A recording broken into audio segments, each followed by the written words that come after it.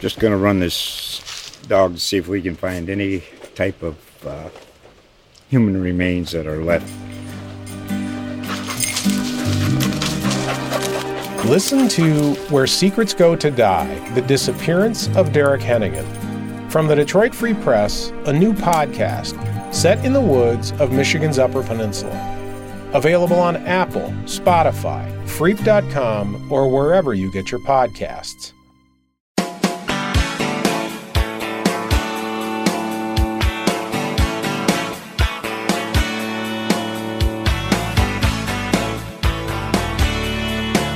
And they said it wouldn't last. If you're hearing the tones of Swamp Rock 2, you know what that means. It's time for the second year edition of Pot of Gold Extra Point. Coming to you a little different this year. Last year, we were recording on Friday afternoons, heading into the Notre Dame football game that weekend. Now, it is Sunday morning, 11 o'clock, and Carter Carls and I, my South Bend Tribune ND Insider colleague, will recap Notre Dame's 27-13 victory over Duke at Notre Dame Stadium in front of 10,097 socially distanced fans. Carter and I watched games at our respective houses. One member per media in the press box these days, so we were not invited. Sat on the couch, watched Notre Dame beat Duke, go 1-0. Your initial thoughts, Mr. Carls, on Notre Dame 27, Duke 13. Well, I think it certainly didn't look like a number 10 team. Notre Dame did not. But at the end of the day, I felt that we weren't going to see the number 10 team.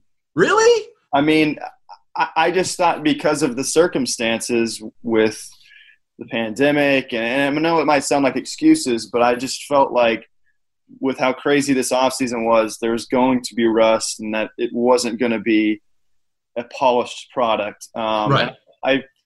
Now, there were some major concerns. I felt like the offensive line could have played better at times. I felt like Ian Book brought a lot of concerns, similar concerns that we saw last year. And I thought wide receivers, the chemistry was not there between him and the receivers. And then it was concerning to see Kyle Hamilton go down. But I thought there was a lot of young players that popped. I thought Jeremiah Owusu-Koramoah looked amazing as ever. So there was as good as advertised. Yeah, and so I felt like just as many negatives there was also positives. It kind of balanced out. It wasn't a nightmare of performance, but certainly they could play better. And this is what I wrote about it's online at ND Insider right now, but it'll be in Monday's South Bend Tribune. It's okay to be disappointed about Notre Dame's season opening victory because this is where the standard of this program has gotten when they're 33-6 the last 3 years, where, Brian Kelly's saying, well, we didn't have any spring practice. We missed out on 3 practices in the fall.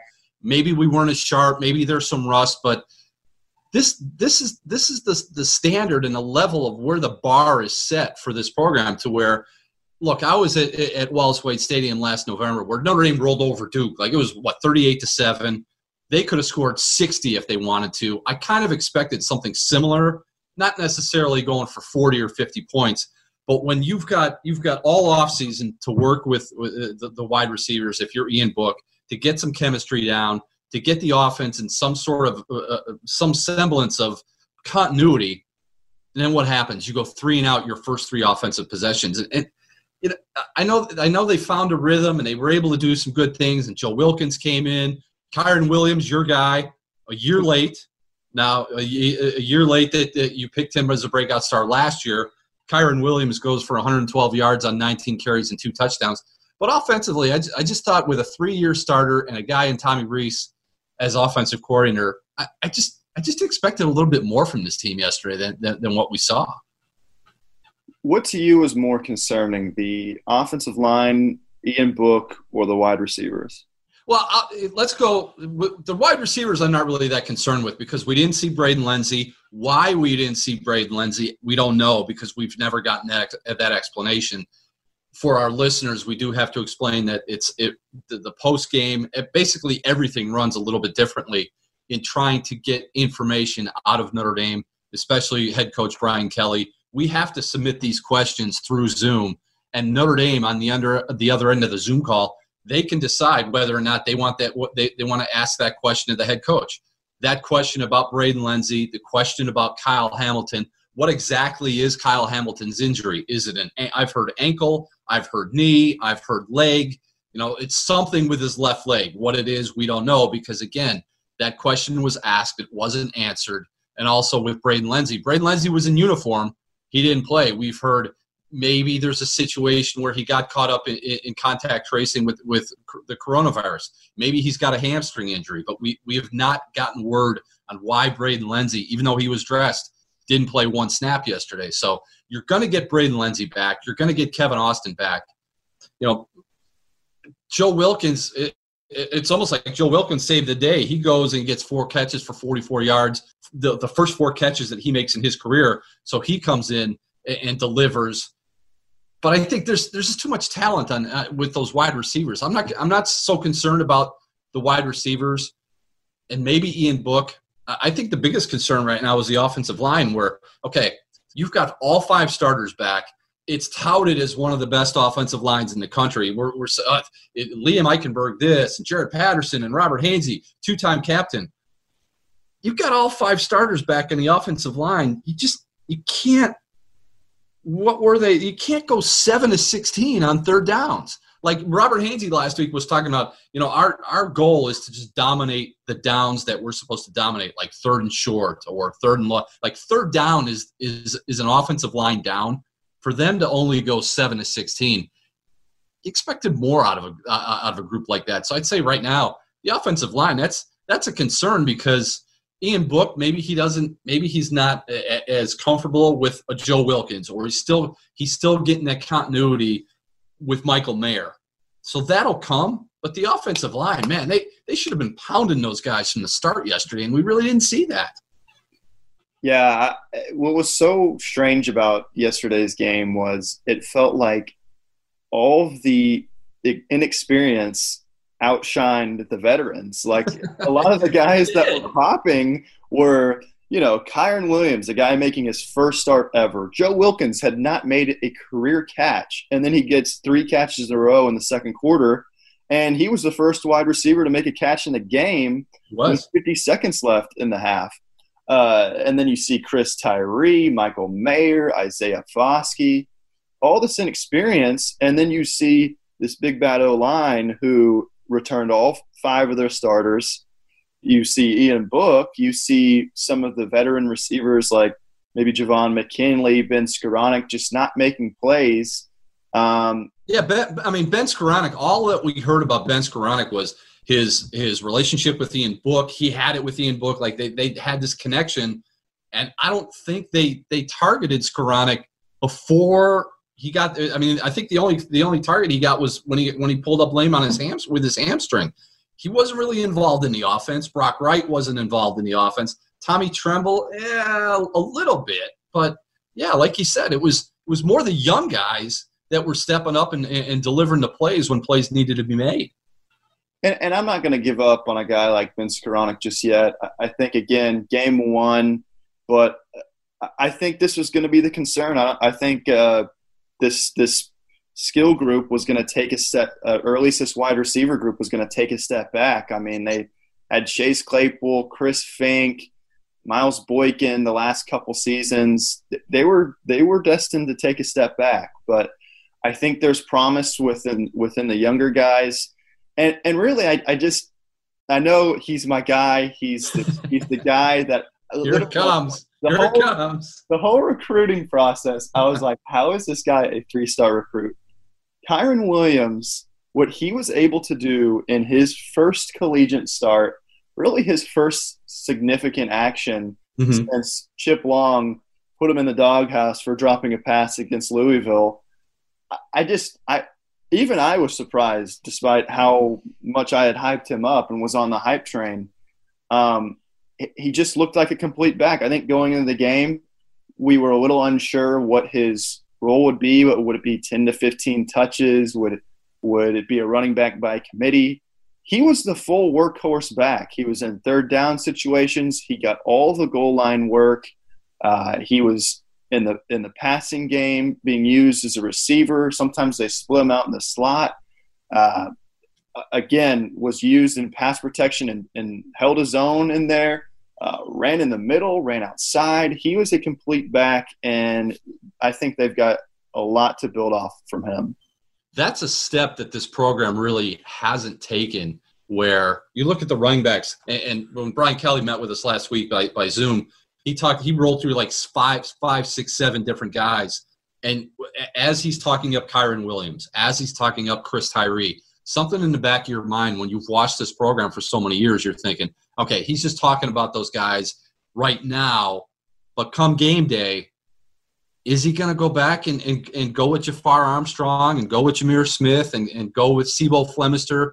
Those three guys barely didn't play when the game was on the line and it was crunch time. It's Kyren Williams and Chris Tyree getting all the important carries in the work. So I'm happy to see that you've got the young guys. Go play the young guys. Like Alabama and Clemson and Georgia, if you're a true freshman, if you're a redshirt freshman, you're not sitting on the bench week after week and waiting until you're late in your sophomore career or early in your junior season to see the field. Like Kyren Williams, I know he was a 3-star back, and honestly, let's admit it. Last year, for whatever reason, maybe it was the intricacies of the offense, maybe because he was a true freshman, but last year he did look like a 3-star guy, especially in that game against Louisville. Yesterday, man, he looked like a legit college football running back. The way he hit the holes, the way he had that speed, he kept coming, finishes with 112 yards and 2 touchdowns. That's something that Notre Dame can really build off with Kyren Williams. And if this is the Kyren Williams that we're going to see for the rest of the season or the next 4 or 5 weeks, it's okay for whatever reason Jafar Armstrong is not getting any carries. It's okay to keep Jafar Armstrong just simmering there on the sideline. I want to see more of number 23. And the reason why I don't think it's exactly a mirage is, did you see what Todd McShay said about it? ESPN draft analyst, he was saying, my gosh, this guy is a complete back on Twitter, saying like he's doing everything. It wasn't just 1 or 2 big plays. And he did that despite having the slow start with the offensive line. Ian Book missed him a couple times in the passing game. He missed him on that. There was one screen pass Tony Dungy kept referring to where if Book hits that screen pass to Kyren Williams and he's got the offensive lineman ahead of him, he might have gone all the way to the end zone with 75, 80 yards with that screen pass. So I want to see more of that. He might have had 300 yards by the time it was all said and done. But, kudos to this kid because I think you're totally right. Last season, he just wasn't ready. He came in a little overweight at 210 pounds, didn't have the burst, the speed. Mm-hmm. He was always great, short area, quickness, shaking guys out of their shoes, but straight line speed was always the concern with him. This offseason, he lost 15 pounds, totally transformed his body from a physical standpoint, and now he's about 195, and he's got that speed. He's got that burst. There's really not a huge hole in his game. I know he missed a couple plays in pass protection, but I was expecting him to not be that good in pass protection. There was a couple times where I was like, dang, okay, Kyren Williams. So he stepped in the hole that one time, picked up the blitz, and allowed Ian Book to throw that pass. Yeah, to Avery Davis. Yeah, So sky is the limit there. What did you think about Michael Mayer? What's your thoughts with him? Because he's another guy of mine. Michael Mayer's your guy. Kyren Williams is your guy. Chris Tyree. Before I get to Mayer, I do have to mention Chris Tyree. Like, you've been on the Chris Tyree train since he committed, since he signed. You're like, watch this guy. Again, I'm a little skeptical of guys that are 5'9" and doing it in high school. You don't know how he's built with how he's put together in that 5'9" package. So you're like, maybe he's a little too small. He might struggle. He might get hurt. But okay, I'll just take the kickoff back 38 yards the first time I touch a kickoff and just run, almost break it. So Chris Tyree made a believer out of me yesterday. But Michael Mayer, other than the nickname, I don't like the nickname. Get rid of the nickname, Baby Gronk. Get rid of that. But honestly, he does look like Rob Gronkowski from a number standpoint, from a physicality standpoint. He was another guy where it looked like every time he had the ball in his hands, he was going to make something happen. And again, another true freshman. Don't be worried about the fact that he's never played a college game. Don't be worried about the fact that this is the first time he's ever been in Notre Dame Stadium for a college game. Run him out there, have him make plays, and it gives such another different dimension to your offense. Like Brian Kelly talked to most of preseason about Brock Wright, what a solid job he does, and he's consistent, he's reliable, and he is all that. But for this offense to maximize its potential up and down the field, like Brock Wright may be a short yardage guy, goal line guy, you got to get more of Michael Mayer and Tommy Tremble in this offense. Michael Mayer is really good. Yeah, I mean, I think, I just remember I got to see Michael Mayer quite a bit in the recruiting process, the opening finals, really got to study both of his years, his junior, senior year. And this isn't a huge surprise. I mean, I felt like I did go out on It is? It's not. It's not. I thought you said it was a huge surprise. Oh, no. I did kind of go out on a limb on the radio a few weeks ago, and I wasn't sure how I felt about this opinion, and I kind of just put it all out there. I said that he's the best tight end on Notre Dame's roster. And at the time – Wait, Tommy Tremble's dad is on line 1 for you.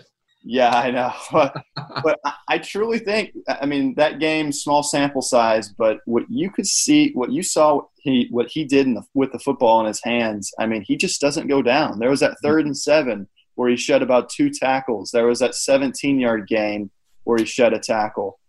He doesn't go down. He just has such a big body. And seeing him at the opening finals, his body control and how he can high point the football – just in traffic, he has tremendous body control and that wide body. He's going to be a huge target for Ian Book. And that, again, that doesn't mean they give up on Tommy Tremble. He is a great talent as well. They involve multiple tight ends in the offense, and I think Tremble gives them more versatility and multiplicity than Michael Mayer might. But using both of those guys, I think Notre Dame should feature both of them. And a guy like Brock Wright and some of the other guys may lose some snaps as those guys become more featured in the offense. Because until they get their things together with the wide receivers, I think Kyron Williams, Chris Tyree, Michael Mayer, Tommy Tremble, those are going to be the guys going forward.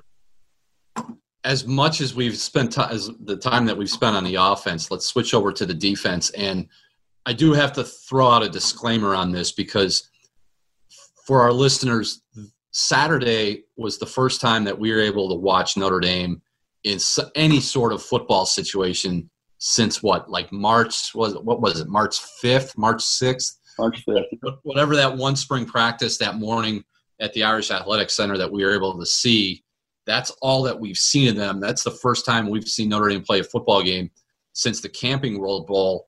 And defensively, it was kind of hard for me to zero in on a specific area, whether it be the interior line or the linebackers or the back end and the secondary, because since we haven't seen any sort of personnel groupings or who's going to be the Buck linebacker or how's Sean Crawford going to do at safety, like I'm spending the game just trying to get personnel down. Like, oh, wait, who's number 4? I'm looking at my roster. Okay, that's Nick McLeod. Like who are some of these guys? Yeah. Because they like Shane Simon, 33. I'm not used to seeing 33 play on defense. Shane Simon's usually been on special teams. So I spent most of the game just trying to get personnel groupings down. Like, okay, that's the first team defense. Okay, now this is the second team defense. And they did run a lot of guys in there, and it looked, at least early on, as much as the offense struggled, early on the defense struggled.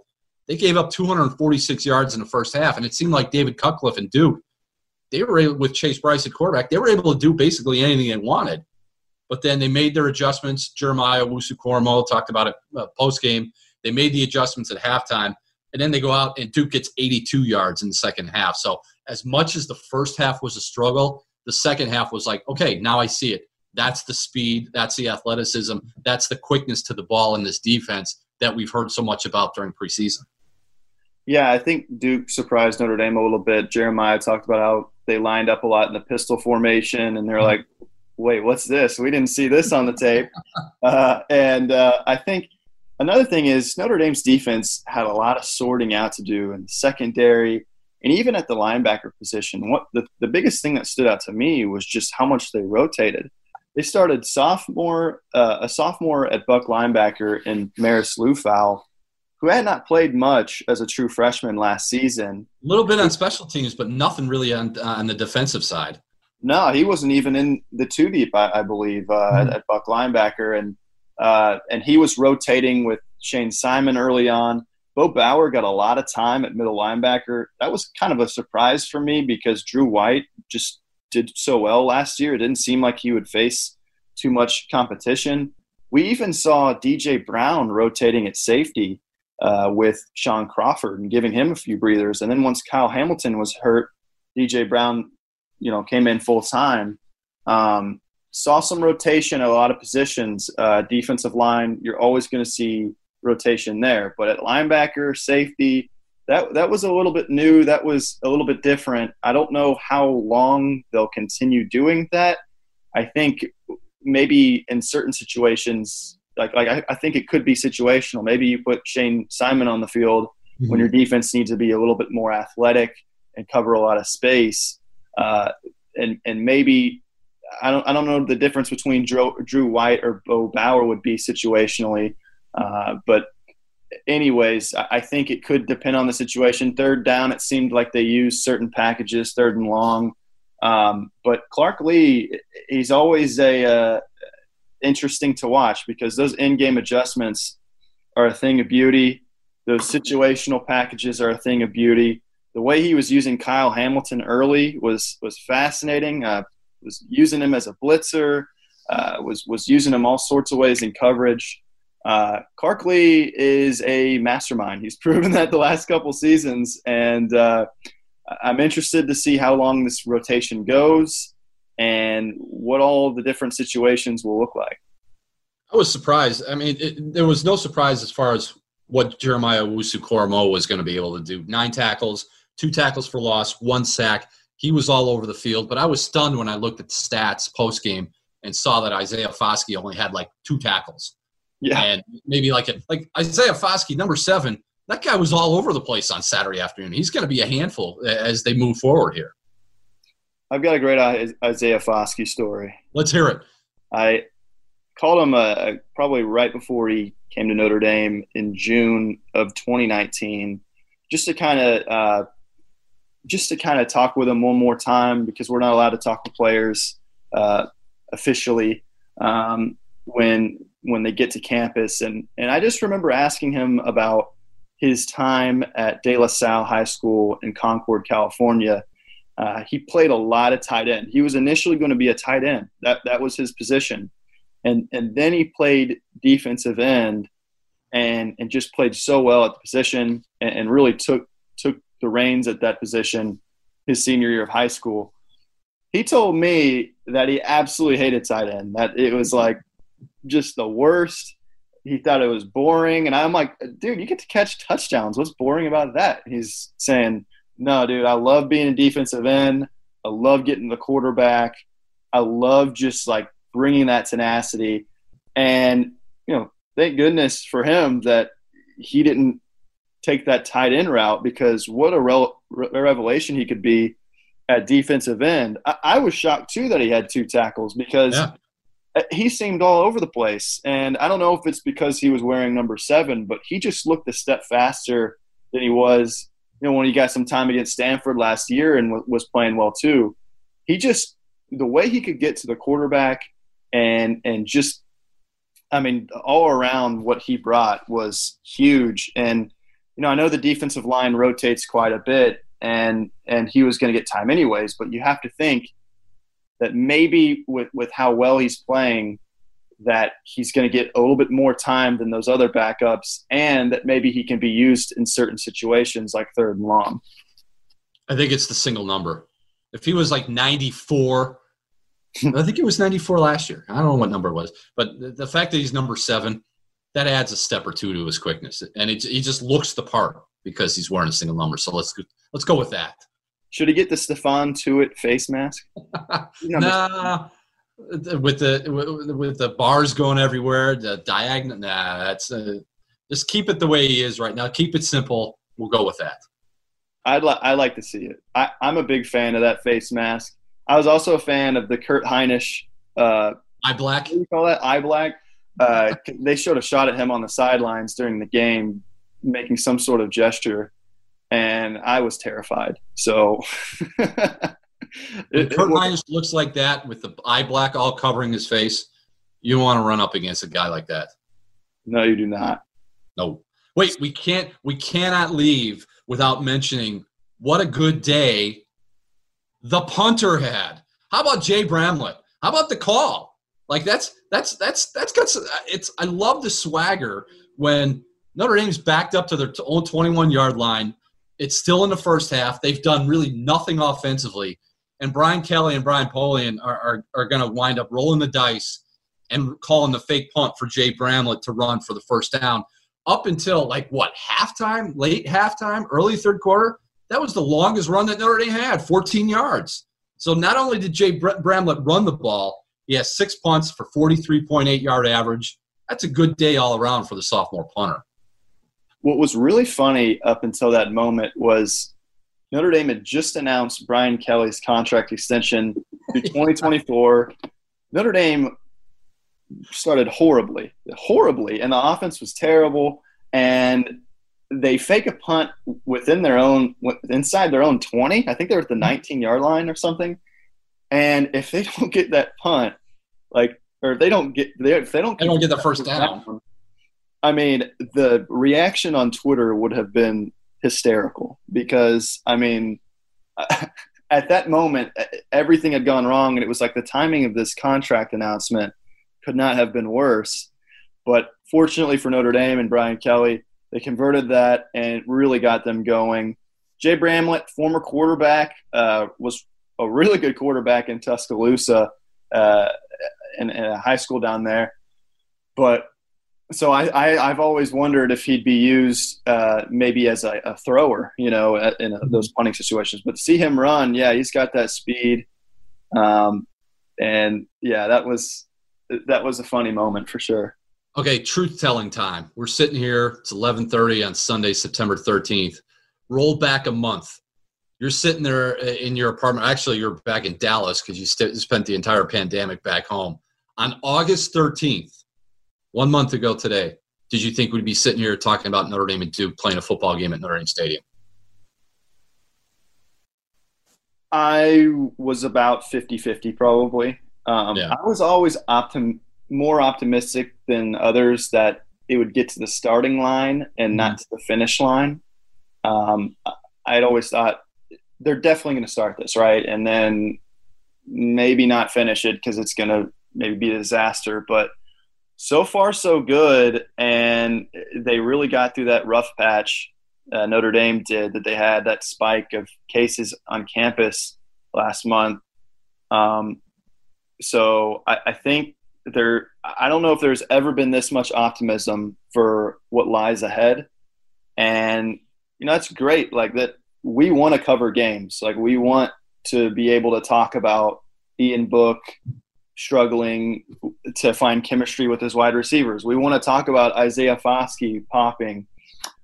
So I feel like I'm in great spirits now compared to August 13th, because I remember just every day it was like every 5 minutes it was a new report. It was a new crazy thing. It was a nightmare. And now it's like, oh, wow, football is being played. We're talking about football. People on Twitter are complaining to me about random stuff. Like, I miss this. I never knew how much I missed this, but I do. I do have to admit, when they kicked the ball off yesterday afternoon at like 2:40, I got a little chills. Like, it's like, okay, after all that we've been through from a college athletic standpoint, when this whole thing started back in March, and they're canceling the ACC tournament, and then all of spring sports gets wiped out, and we get through summer, and everybody's hoping, and then the Big Ten falls, and the Pac-12 falls. My only wish was that they at least tried to get to this point. Like whatever happens from this point forward, it's going to happen. If the numbers spike, if this or they have to shuffle this, they have to change that date, but at least get to September 12th and give it an effort, give it a try and see what happens. And as much as we were critical of what happens over at Notre Dame about this or about that, whether it's football or basketball, or we don't like something that Jack Swarbrick might have said, we do have to take our hats off about the way Notre Dame has handled this restart from a social distancing standpoint. Crowd's only 10,000 fans. The media has been limited. But I think everything they did to get to September 12th worked. And let's just hope it works moving forward as far as the Zoom calls. I know the Zoom calls aren't our best friend. The way we're able to communicate or not communicate with Brian Kelly and the players, that's a little bit of a struggle. But the fact that we get football back and we're able to get into some sort of rhythm in our jobs, that's a good thing. I'll take that. Yeah, I think the big thing was testing capacity. I know a few months ago we had no idea what it would look like. Mm-hmm. ACC, every program is testing at least 3 times a week. Duke tested every single day last week. When you're able to do that, and colleges are becoming smarter about creating bubbles for their players, Ian Book, every single class he is taking is online. He said he's basically in his own bubble, in his own apartment, not seeing anybody. He goes from his apartment to the Goog, to the practice facility, to the Goog, to his apartment, and that's it. They mentioned yesterday that on NBC, he has a place with Sean Crawford, and Ian Book told Tony Dungy, we never leave our apartment unless we're going to the facility. Like, we don't go out, we don't go to the store, we don't go to the restaurants. That's what these guys need to do if they want to have see this season go from start to finish without any hiccups. For sure, and I'll be interested to see the long-term effect, what that'll look like in November after you've gone through midterms. Just a mental health standpoint, I know that's going to be huge too.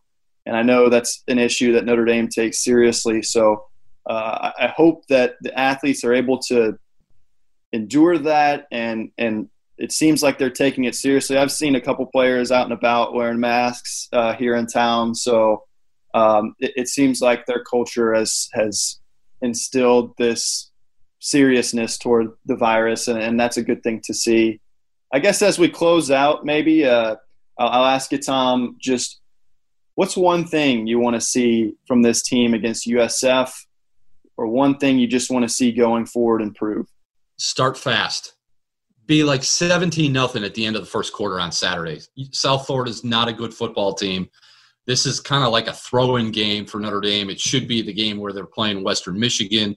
Western Michigan canceled their season, pushed back their season, so they had to add South Florida. South Florida, first-year head coach. I know all the storylines with Charlie Weiss Jr. as the offensive coordinator. That's going to dominate this week. But I think if you're Notre Dame, start fast and just jump on these guys to the point where, okay, you flex your muscle, you show that you're the number 10 team in the country, and then you can kind of ease some other guys into the lineup and get some more snaps for guys like Lawrence Keys, even get some more snaps for guys like Joe Wilkins.